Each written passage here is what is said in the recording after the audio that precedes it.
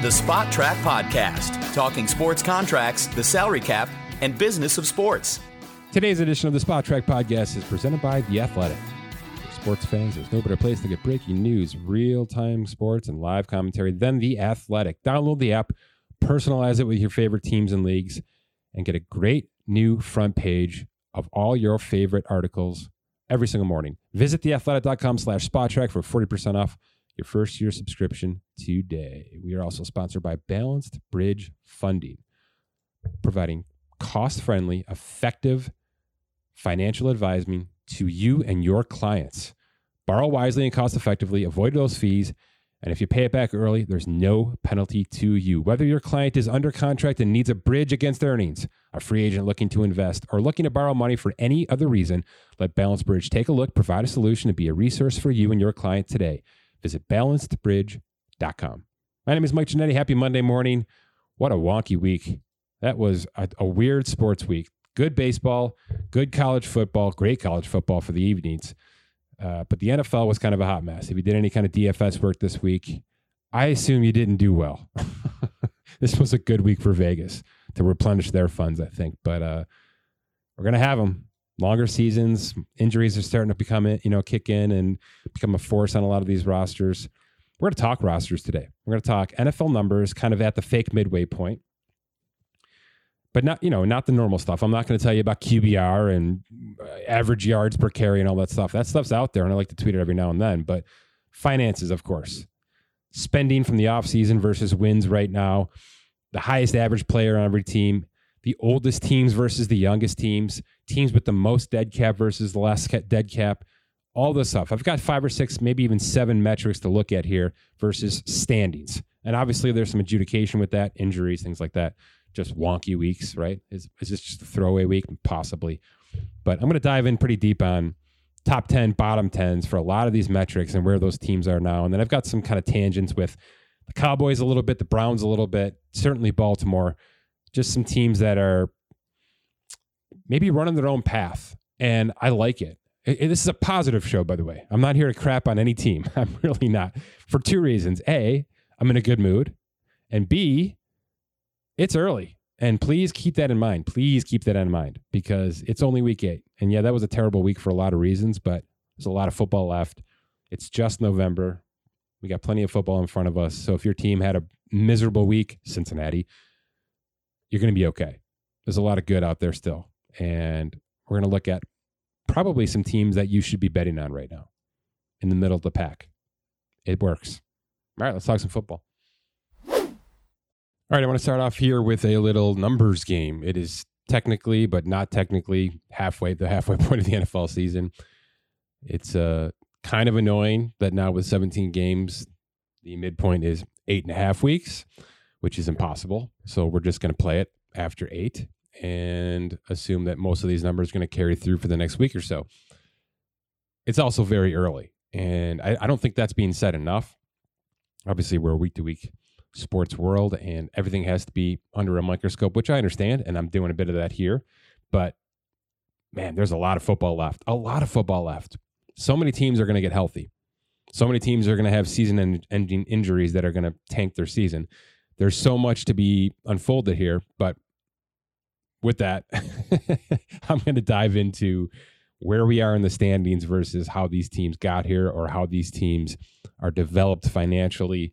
And then I'm going to have a little bit of a spin-off with one position specifically. I think you might know what that is going to be, but I won't bury the lead yet on that. Okay, first, just straight cap, because more than anything this year, teams had to get creative, maybe even learn some things about how they can manipulate, gymnastics themselves a little bit.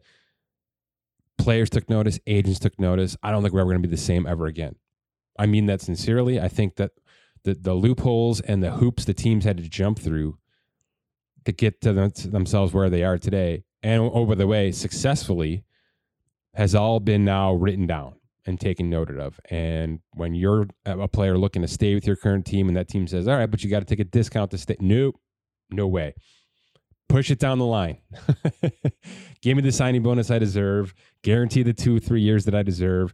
And you handle your cap as you need to later in the game. Everybody proved that they had to do it today. Now, look, there's going to be a push down that, hey, this is going to hurt us in 3 years. And if you're looking to continue to grow this franchise properly and build 53 men around you, then this is nope. I think what we proved this year is that, and we knew it, but now teams know it and agents know it, and all the little games that teams are playing with, this is how we do business and we can't get off our structure, which I appreciate. I'm a man of repetition myself, but they're gone. Tampa Bay folded. Pittsburgh folded. The 49ers folded to some degree. Seattle certainly folded, okay? And they're going to fold again next year when they're trying to re-sign Russell Wilson with 2 years left in his contract. It's, I think, all hands on deck from a cap perspective. So let's look at it a little bit, because to me still, the number that I look at throughout the year, certainly during the offseason, but now throughout the year is dead cap. Similar to how I look at injured reserve in a lot of the sports, dead cap is a reflection of two things: A, mistakes, or B, transition. And a lot of times that's both. But teams that accumulate a massive amount of dead cap have either cut a very veteran, expensive player, or a few of them, or something happened, they understood their window, and they said, it's time to cut bait with a half a dozen players and take this on in a lump sum, which I think the Eagles have done, certainly the Lions have done to some degree, and the Panthers have been forced into based on retirements, bad quarterback play, all that. So those are your top three teams right there. But it's the fourth and fifth teams that are most interesting to me, because it's the Saints and the Rams. The Rams cut bait on veterans: a quarterback, a running back, a wide receiver, an edge rusher.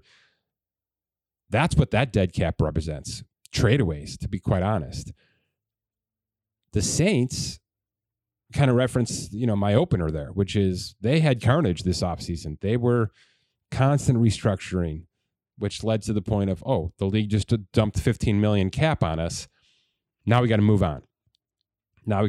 Whether it's quick trades for late picks just to get this cap off our books, whether it's outright releases, even, leading up to week one with Latavius Murray. It was about every single week they had to basically start over and say, where are we financially now? Which players do we want to keep? We had 4 or 5 mouths to feed from an extension standpoint. They did about half of them. It's so fluid in New Orleans. And by the way, they're 5-2. Jameis might be out for the year.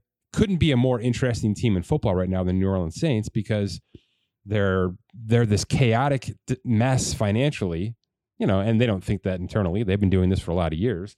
But from the outside looking in, that's certainly what it looks like. And they're winning. And they don't have a real good quarterback. And they never had a real good quarterback. So this is all going to be kind of redone next offseason, because I don't think they're going to have a firm plan at quarterback come April. So fascinating. So there's your top 5: Eagles, Lions, Panthers, Saints, Rams. Okay. If I just tell you the top 10 dead cap teams, they're averaging right now about a .438 win percentage. So under 500, kind of handily under 500. The majority of these teams are well under. There's only 2 teams, Saints and Rams, that are kind of holding up the fort here. Everybody else is exactly where you think they'd be. The Lions being, the breadwinners at dead zero, of course. But it's a real thing. And when guys like Andrew Brandt get on Twitter and say, nobody's going to take a $35 million dead cap hit, and then, the Eagles do 33 and change, and the Lions do 20 and change, and the Rams do 20 and change to move on from quarterbacks, and the Panthers put $50 million into basically half of their roster in dead cap. It's a new era for that. And this cycles back to that conversation about how cap is so fluid. You can do this. You can load up on 40 million plus a dead cap, which is what? 20% of the league cap. A little more this year, right? 22, 25% of the league cap. You can do that. Fix some player contracts over here and basically even it out. Make it a wash in any given season. Now, there's going to be a breaking point. The Packers are going to have a lot of trouble rebuilding on the fly next year with Aaron Rodgers dead cap to leave via trade. And by the way, that's non-negotiable. That's dead cap that's been restructured. It's bonus that's been paid. They're going to take it on. They're going to have trouble taking that on and rebuilding on the fly, similar to what Philadelphia is going through. And the Jalen Hurts, Jordan Love scenario is going to be very similar. I think the Eagles today are going to look a lot like the Packers tomorrow in that regard. And that's because of the finances. A lot of that stems back to this metric specifically. When the GM sits down and says, how much do I have to work with? What's my, even if I restructure here, if we cut here, if we get a pay cut out of this guy here, even if we have this little balance over here, this dead cap number is fixed. It's not moving. And you can budget for it in certain windows, but at some point it's going to break you. And there are certain teams, Carolina being one of them, that I find on this list all the time. All the time. They're constantly in motion. And I have to be honest, I think this current owner is not going to fix that. He seems to be restless and antsy to the point of where every year it's very college football-y, right? If it ain't working this year, let's just rip it up and start over for next year. I'm not sure that's a winning formula in the NFL. I think it takes time, and I think it takes a different philosophy, whereas you have to back into your roster a little bit. There are some boring transactional things that have to happen in those defensive and offensive lines with your special teams. Really underrated things that secure stability on your roster before you can make the splashy move, before you can drop a big time wide receiver or draft a high risky tight end in the top 15. I just think some things have to happen first, and I'm not sure Carolina's been following that method. But this is a stat that doesn't lie. You want to look at a number at any point in time during the season and see where your team is here. It's going to tell you a story. So if we talk about the bottoms, all right, I told you the top 10 dead cap teams have a winning percentage of .430 right now. The bottom 10, and that's a big number. I could have gone top 5, bottom 5, and it would have been bigger ranges here. But I wanted to give a bigger sample size to understand, because look, we're talking about the Colts at the bottom of this list with $3.2 million of dead cap versus the Eagles at 60. That's the difference in the league right now. Top 10 dead cap, .430 winning percentage. Bottom 10, .618. Okay, Arizona's way up there. Green Bay, Buffalo, Tampa Bay. Big time teams here sitting at the bottom. Teams that didn't make splashy releases or trades, or their rosters are so stable that the movement was so limited that there just wasn't anything to add up to. I mean, we're talking, we have 8 teams this year right now currently, and that's with all the moves. That's with all the practice squads and all the movement throughout the first 8 weeks of the season. We have 8 teams in this league right now that still have less than 10 million of dead cap allocated to their cap. That's outstanding, and the fact that those teams are also winning, it means there's a very high level of comfort between what's happening on the football field and what's happening in the front office. So those are teams that could take on a trade in the next couple of days. Those are the teams who could win, have success this year and then look right back into the free agent market, the trade market in March and April, and make a splash and fill some holes immediately, because they're not carrying over a lot of dead weight. In fact, most of those teams have a couple of million of cap space to work with for this trade deadline to roll over to next season. So it's an indication not only of what's happening right now, but also what could happen in the very near future. So whereas Philadelphia is ripping the Band-Aid off at 60 this year and tons of draft assets, we've seen that change a franchise immediately. Okay. And that front office in Philly, they are explosive. They are creative. At times they are reckless, and I have to sit on this microphone and crush them, but they're fun as hell.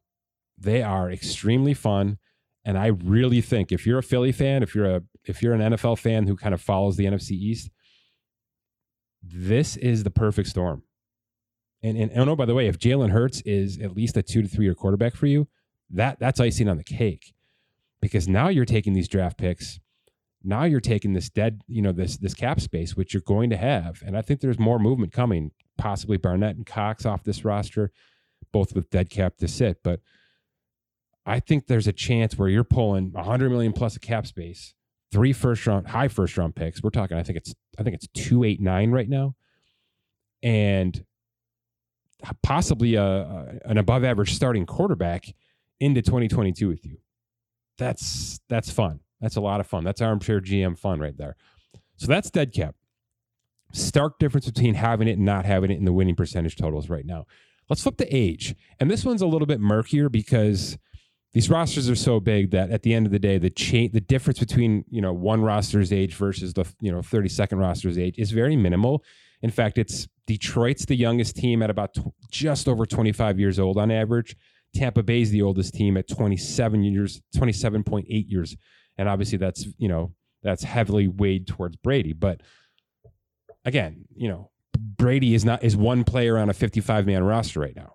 And that's just how that works. So it's still something to look at, but it's a little bit murkier in terms of how it is. And so is the range. Would it surprise you if I told you that the older teams are doing markedly better? Isn't that kind of a theme? It's been a theme, certainly in basketball, for a long time. A long, long time. It's been a very long time since a young, rookie-filled roster got all the way to the finish line in the NBA. And while that has happened in the NFL, I'm thinking of like a Seahawks team a few years ago. Certainly Ben's Pittsburgh teams had a lot of youth on them back in the day. And to some degree, the Chiefs with Mahomes here, that's probably the latest example, although there were quite a few veterans on the defensive side of the ball at that time. But, here's your bottom 3 teams. It's Detroit, it's Philly, it's Cleveland, who a lot of people thought had a chance, but are really falling by the wayside. And oh, by the way, on The Athletic today, Mike Sando's pick 6, really smart breakdown on the Browns. I thought it was brilliant. Check that out on your Athletic app when you get a chance for sure. Mike Sando's pick 6. Cleveland had a chance to be one of these darling teams that took a lot of young players for the most part and pushed it through to the finish line. There's a lot of reasons that's not happening right now, and that's a 500 football team. Certainly that can change. It's early. But your bottom 3 teams are nowhere right now. Washington's 4th youngest, Cincinnati's 5th youngest. So it's 560 to be old in the top 10. It's 390 to be young and to be the youngest, bottom 10. That's the difference right now. Not as stark as dead cap, but still pretty obvious that experience and age in this league still kind of carry the day. Your top 3 oldest teams are Tampa Bay, Arizona, and Chicago. So I don't know what to tell you. It's kind of been a model that we've been following for a while here, certainly in the NBA and now with the NFL as well. And you can't just you can't just live through the draft and think that's going to get you to the finish line in this league. There has to be a balance, and the teams that do that the best, Baltimore being one of them, I think, the Bills have done a really nice job with that, mixing in trading versus free agency versus draft picks. The teams that are doing that the best right now, to me, not only have the most success throughout the regular season, but I think have the best chance in the postseason as well. So those are the ones I've been eyeing up since the offseason. Who's balanced from an age perspective, from an experience perspective, from a acquisition perspective, how they got on this roster. To me, all that matters. And it does bear out in the numbers the longer the season goes on. All right, total cap spending. Again, a lot of teams pushed cap into 2022, 3, 4 this offseason. Some didn't. Some weren't able to because their rosters were so jam-packed that restructuring was really going to be more of a problem than a benefit. Here's your top 5 cap teams. Total cap, all in, dead cap, active cap, the whole works. Dallas, the Jets, the Browns, the Patriots, the Dolphins. 3 AFC East teams there. Okay. Obviously, you know where this is headed. Now, Dallas be at the top here is something because they're all invested with some older contracts on the offensive line, certainly a couple of new defensive contracts, and obviously Dak, Zeke, and Amari are the big contracts on the offensive side of the ball. To me, though, and I've said this quite a bit, I've had some guests on to confirm this, Jerry Jones may be loud and abrasive and crazy at times, but Jerry Jones still knows how to build a football team. 40 years later, the positions that you're supposed to pay really haven't changed. Now, you can say the Zeke Elliott situation was a mess, and the fact that they're taking on the cap hits they are for Zeke over the next couple of years, and they will. He's going to be there for at least one more year possibly 2.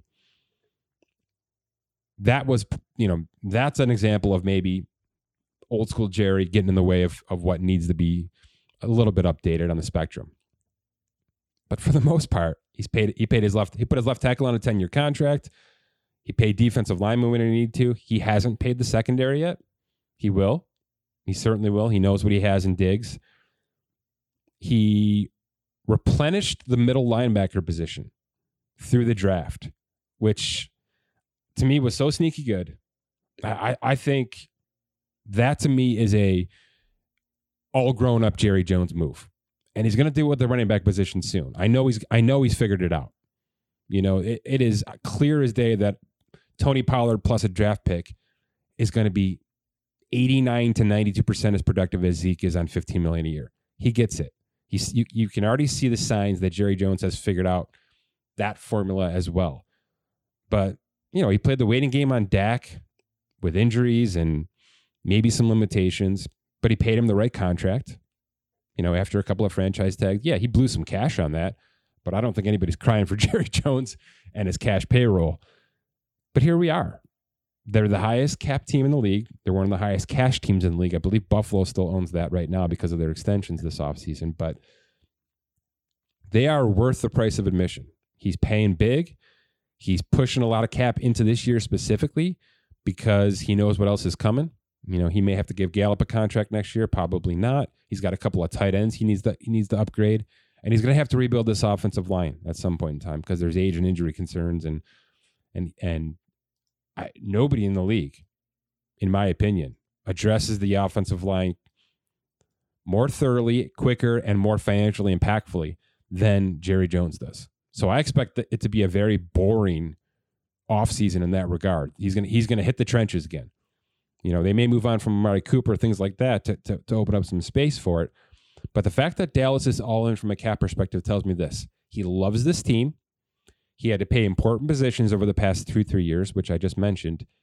And he's ready to kind of replenish some things next year. He didn't want to push into next year. He wants to have assets available next year specifically for, maybe a couple of extensions, yes, but also I expect them to be very, very diligent with rebuilding that offensive line for now 3 more guaranteed years of Dak Prescott. So that's a telling stat to me that they're at the top of this list. It's Dallas and a bunch of bad teams in terms of total cap spending. Jets. Browns are bad right now. Jets, Browns, Patriots, who are average. Dolphins, 49ers, Lions, Washington football. It's not good. Okay? It's not good. Top 10 cap spenders, 425. Bottom 10 cap spenders, 613 winning percentage. Not a huge difference, but enough. And your lowest cap spending team right now in the NFL is Baltimore.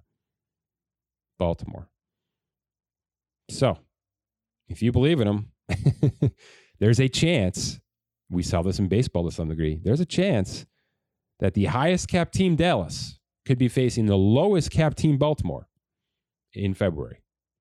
I think that's perfectly within reason right now from a lot of projections. But that's possible. That's where we are on the spectrum. That's how much cap doesn't matter. And I follow it every day. It's important to me because I want to have cap rosters that are as accurate as possible. But it absolutely doesn't matter to how you build your roster. It is so malleable, so fluid that you can handle it. Now, Baltimore's got the rookie contract on the quarterback. Baltimore's mishmashing a running back situation together. They haven't paid a wide receiver. I can't even remember the last time they paid a wide receiver legit money. They paid a tight end good money. But they're not screwing around right now. They are about depth. They are about longevity. They are about getting as much as possible out of Lamar's rookie contract. And they're ready, I would assume, to take on a huge deal for him next year. A front-loaded deal for Lamar. That's how I look at this right now. Dallas at the top, Baltimore at the bottom. 2 very different situations.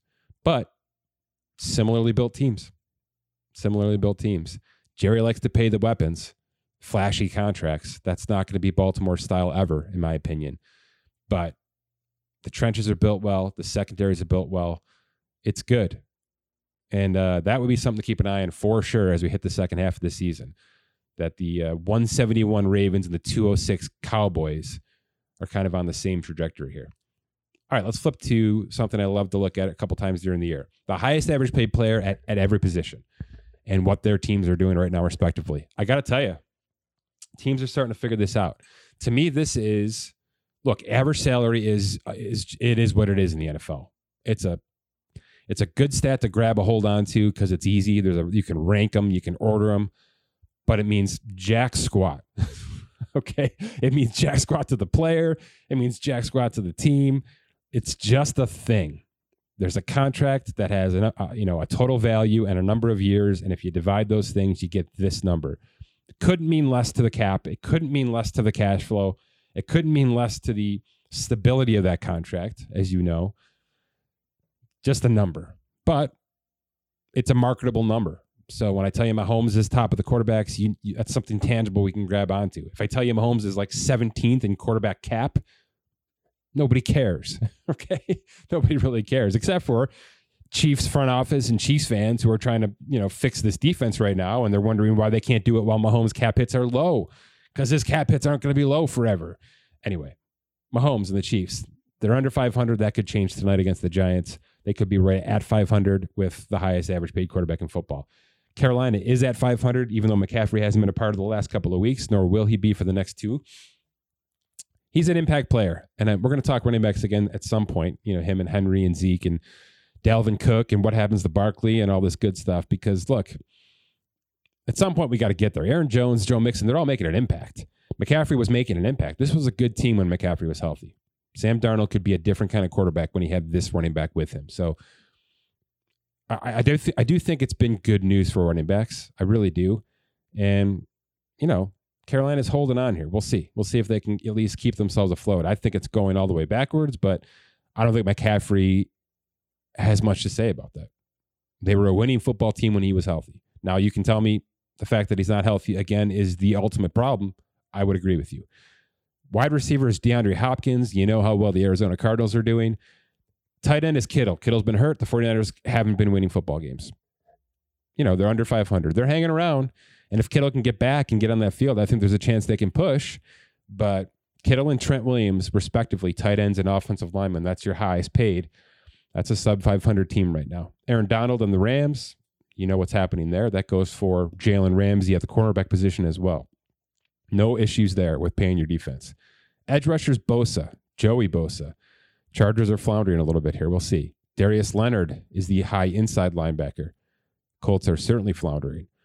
Jamal Adams is your high safety in Seattle here. They're, I don't know. Been dealt a bad blow. They're maybe a little bit old school. I'm not sure on that one. I hate the Jamal Adams contract. I hated the trade.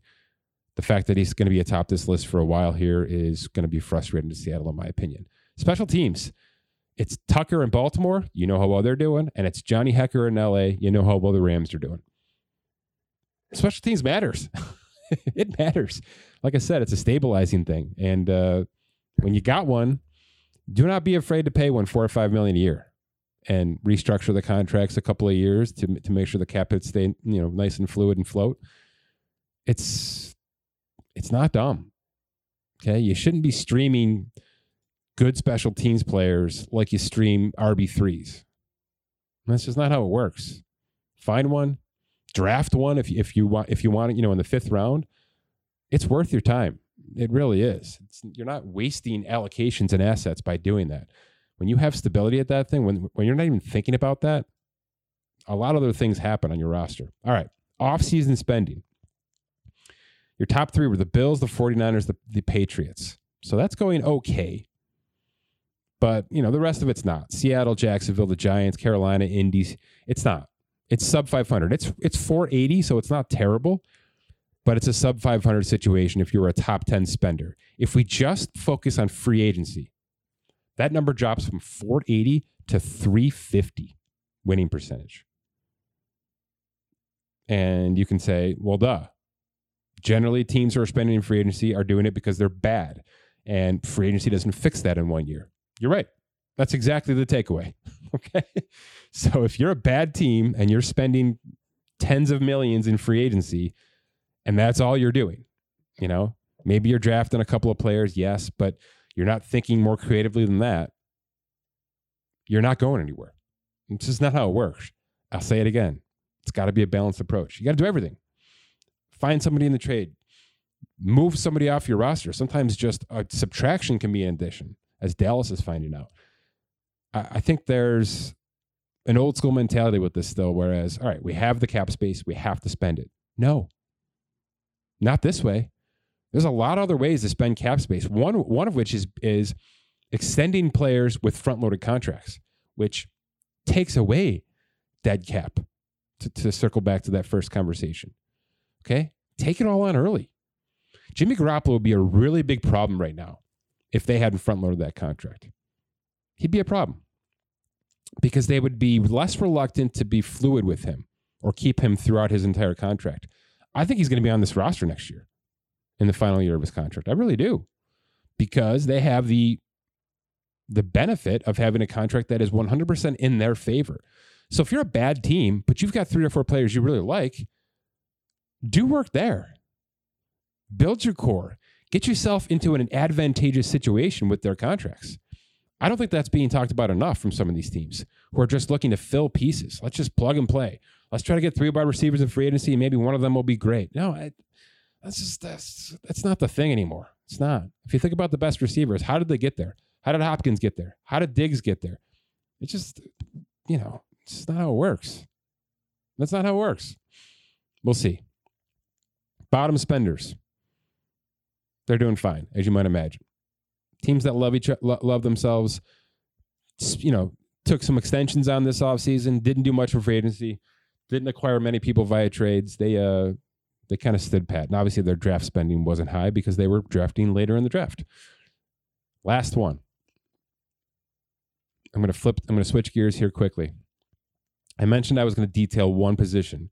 It is the quarterback position, as you might imagine, but it's not the starters. All right. I had some fun on Twitter a couple of weeks ago with the Mike White situation, and it wasn't about Mike White. My tweet was, I can't believe the Jets didn't bring in a veteran quarterback. Just as another ear, voice in Zach Wilson's ear all offseason. And maybe that's old school thinking by my part, because I sat here and I started to look at actually what was unfolding, and that's not how anybody's doing this anymore at all. All right. If I tell you the backup quarterbacks for some of these current QB1s, young QB1s, I think the point gets made before I even get down the list. Now, Kyler Murray's backup is Colt McCoy. That's actually a pretty decent veteran quarterback with some experience. All right. Lamar's backup is Tyler Huntley. Joe Burrow's backup is Brandon Allen. Dak Prescott's backup, as you now very much know, is Cooper Rush. Jared Goff's backup is David Blau. Aaron Rodgers, Jordan Love. Carson Wentz's backup quarterback is Sam Ehlinger. Trevor Lawrence, C.J. Beathard, a late acquisition from San Francisco. Mahomes, Henny, that one's up there. Herbert, Chase Daniel's third on this list, and he certainly has some experience. But in terms of the Chargers depth chart, Easton Stick is the QB2. Tua, we know it's Jacoby Brissett. Mac Jones, the Brian Hoyer, that's a little bit more traditional to me. Daniel Jones, Mike Glennon, a little bit more traditional. That's that kind of veteran savviness, at least to have in the room. Even the Eagles did it right. So the Eagles had Flacco. They overpaid him, but they had him behind Jalen Hurts. Then they went and acquired Minshew and traded Flacco. So it is important to Howie Roseman that there's some sort of experienced veteran sitting there with Jalen Hurts. I still believe in that. I don't know. Geno Smith, Jacob Eason, they acquired him from Indy. That's how dire the backup situation in Seattle was before Russ went down. Taylor Heineke, Kyle Allen. Here's my point, and it's pretty obvious. There are 13 teams out of 32 who are spending more than $2 million on all of their backups. So some teams are carrying four quarterbacks right now. $2 million. The highest right now is Cleveland with Keenum. That's the high in terms of cap. Excuse me, Chicago, obviously, with Foles and with Dalton. Foles and Dalton at 8.4. That's the high on backup quarterback cap spending. 13 teams, more than $2 million, which means 19 are less than 2. And in fact, 19 are less than 1.8. So nobody's doing this. Nobody. And you can say, yeah, well, there's veteran minimum contracts. Those are just experienced players making less than $1 million. Only in like 2 cases. For the most part, these are young kids on second-year undrafted contracts. $780,000, $850,000. That's what all these teams are doing. That's what they're all doing. So it's something. It's something to be said here. Is it going to work? I don't know. But clearly the approach that I was taking, which had nothing to do with football, whereas we need to bring in a guy who can kind of work with our young quarterback during reps, during practices, during the offseason, in the quarterback room, that's clearly gone. And in fact, it's so gone, I think it's completely the other way around. Whereas Trevor Lawrence is here, we can't even have Minshew here because he's got too much experience and too much popularity within the organization. So we don't want anything standing in the way of Trevor Lawrence becoming the guy with our players, with our coaches, with our fans, everywhere. With our advertising campaigns. We got to get this guy up because he's too polarizing for our new young buck. I think that's exactly where we are. And that's, to me, why there's so much angst for Trey Lance. Because Jimmy's this good-looking, polarizing guy who's, slightly above average on the quarterback position. But that doesn't sit well right now. It creates a division on Twitter, in fandom across the world here, that teams don't want to have to deal with. And I do understand that. And I do understand that is where we're going. You need to eliminate as much division as possible within your organization. And unfortunately, it's not something that's probably happening within the organization. It's outside influences coming in and creating that chaos. I really think this is a thing.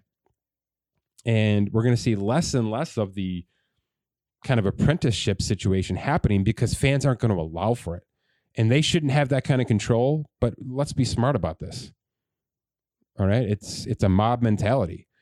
And those kind of narratives, unfortunately, take over on an annual basis. We're seeing it more and more to the point of now where, financially speaking, nobody's even bothering. I mean, they're just not even bothering, okay? If you've got a guy, everybody else can just go away. And when that guy goes down, we'll react.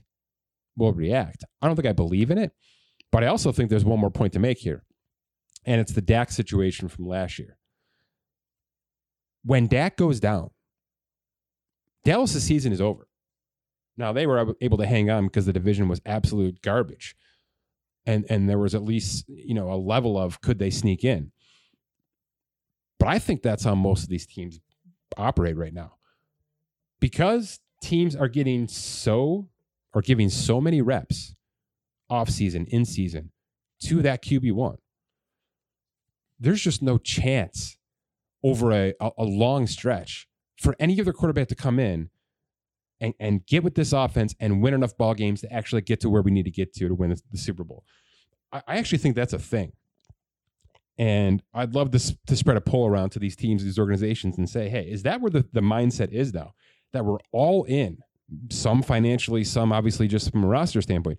We are so all in on this one specific person, right? Dak, Brady, Lamar, that if it goes off, if he's injured, we just have to change everything. We become a running team. We become a dink and dunk team.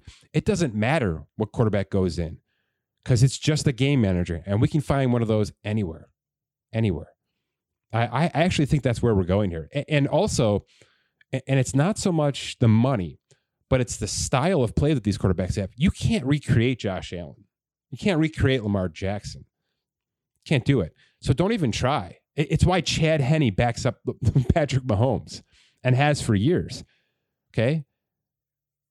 Those are two very, very different quarterbacks, but they know that because if and when Mahomes hits the IR, everything has to change because we're not going to find Mahomes. We're not going to ask Chad Henne to be Mahomes. We're not going to ask anybody to be Mahomes.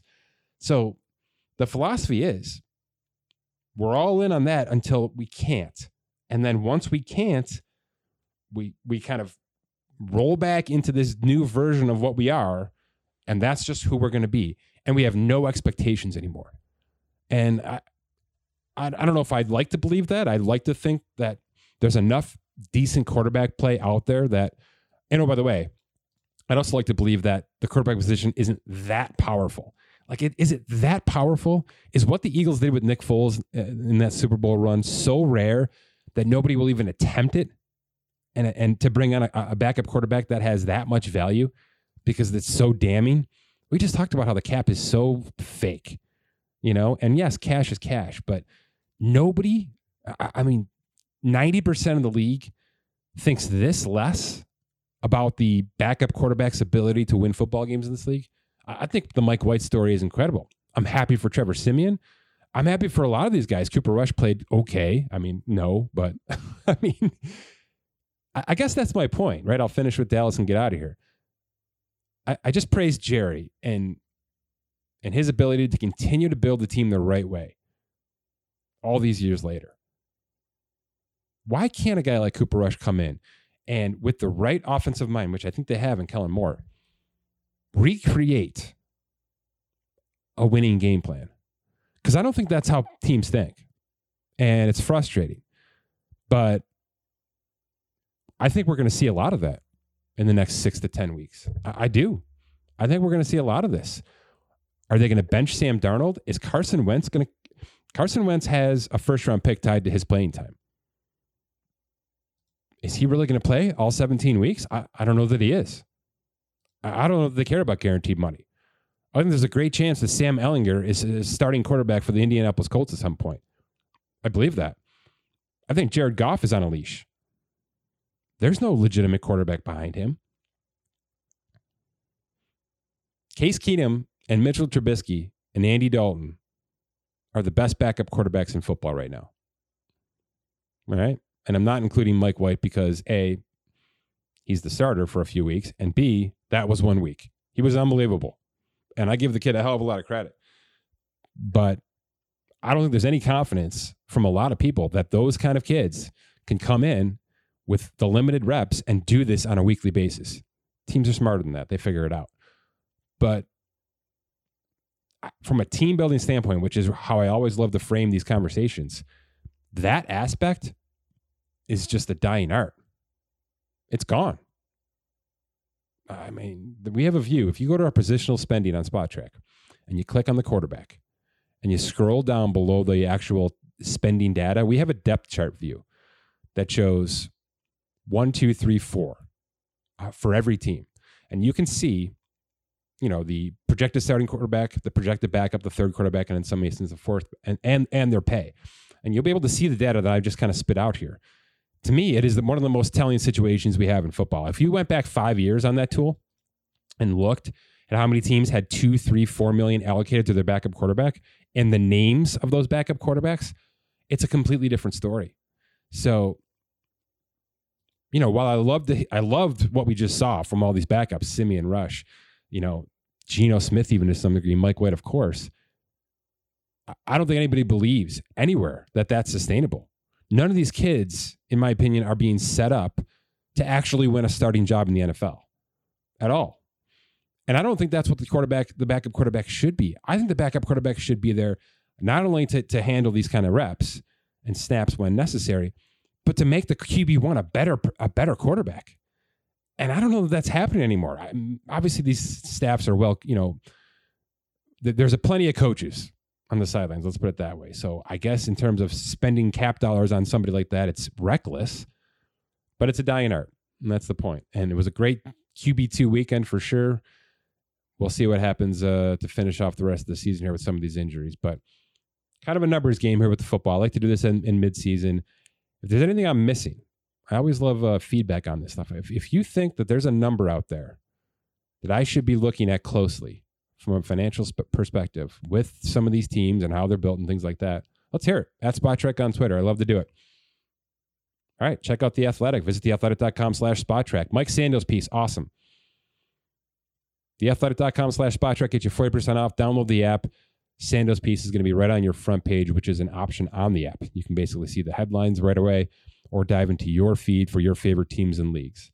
Balanced Bridge funding for anyone looking to get a guaranteed balanced bridge on their future earnings. Balancedbridge.com today. For Scott Allen, my name is Mike Giannetti. Thanks for listening to this edition of the Spot Track Podcast.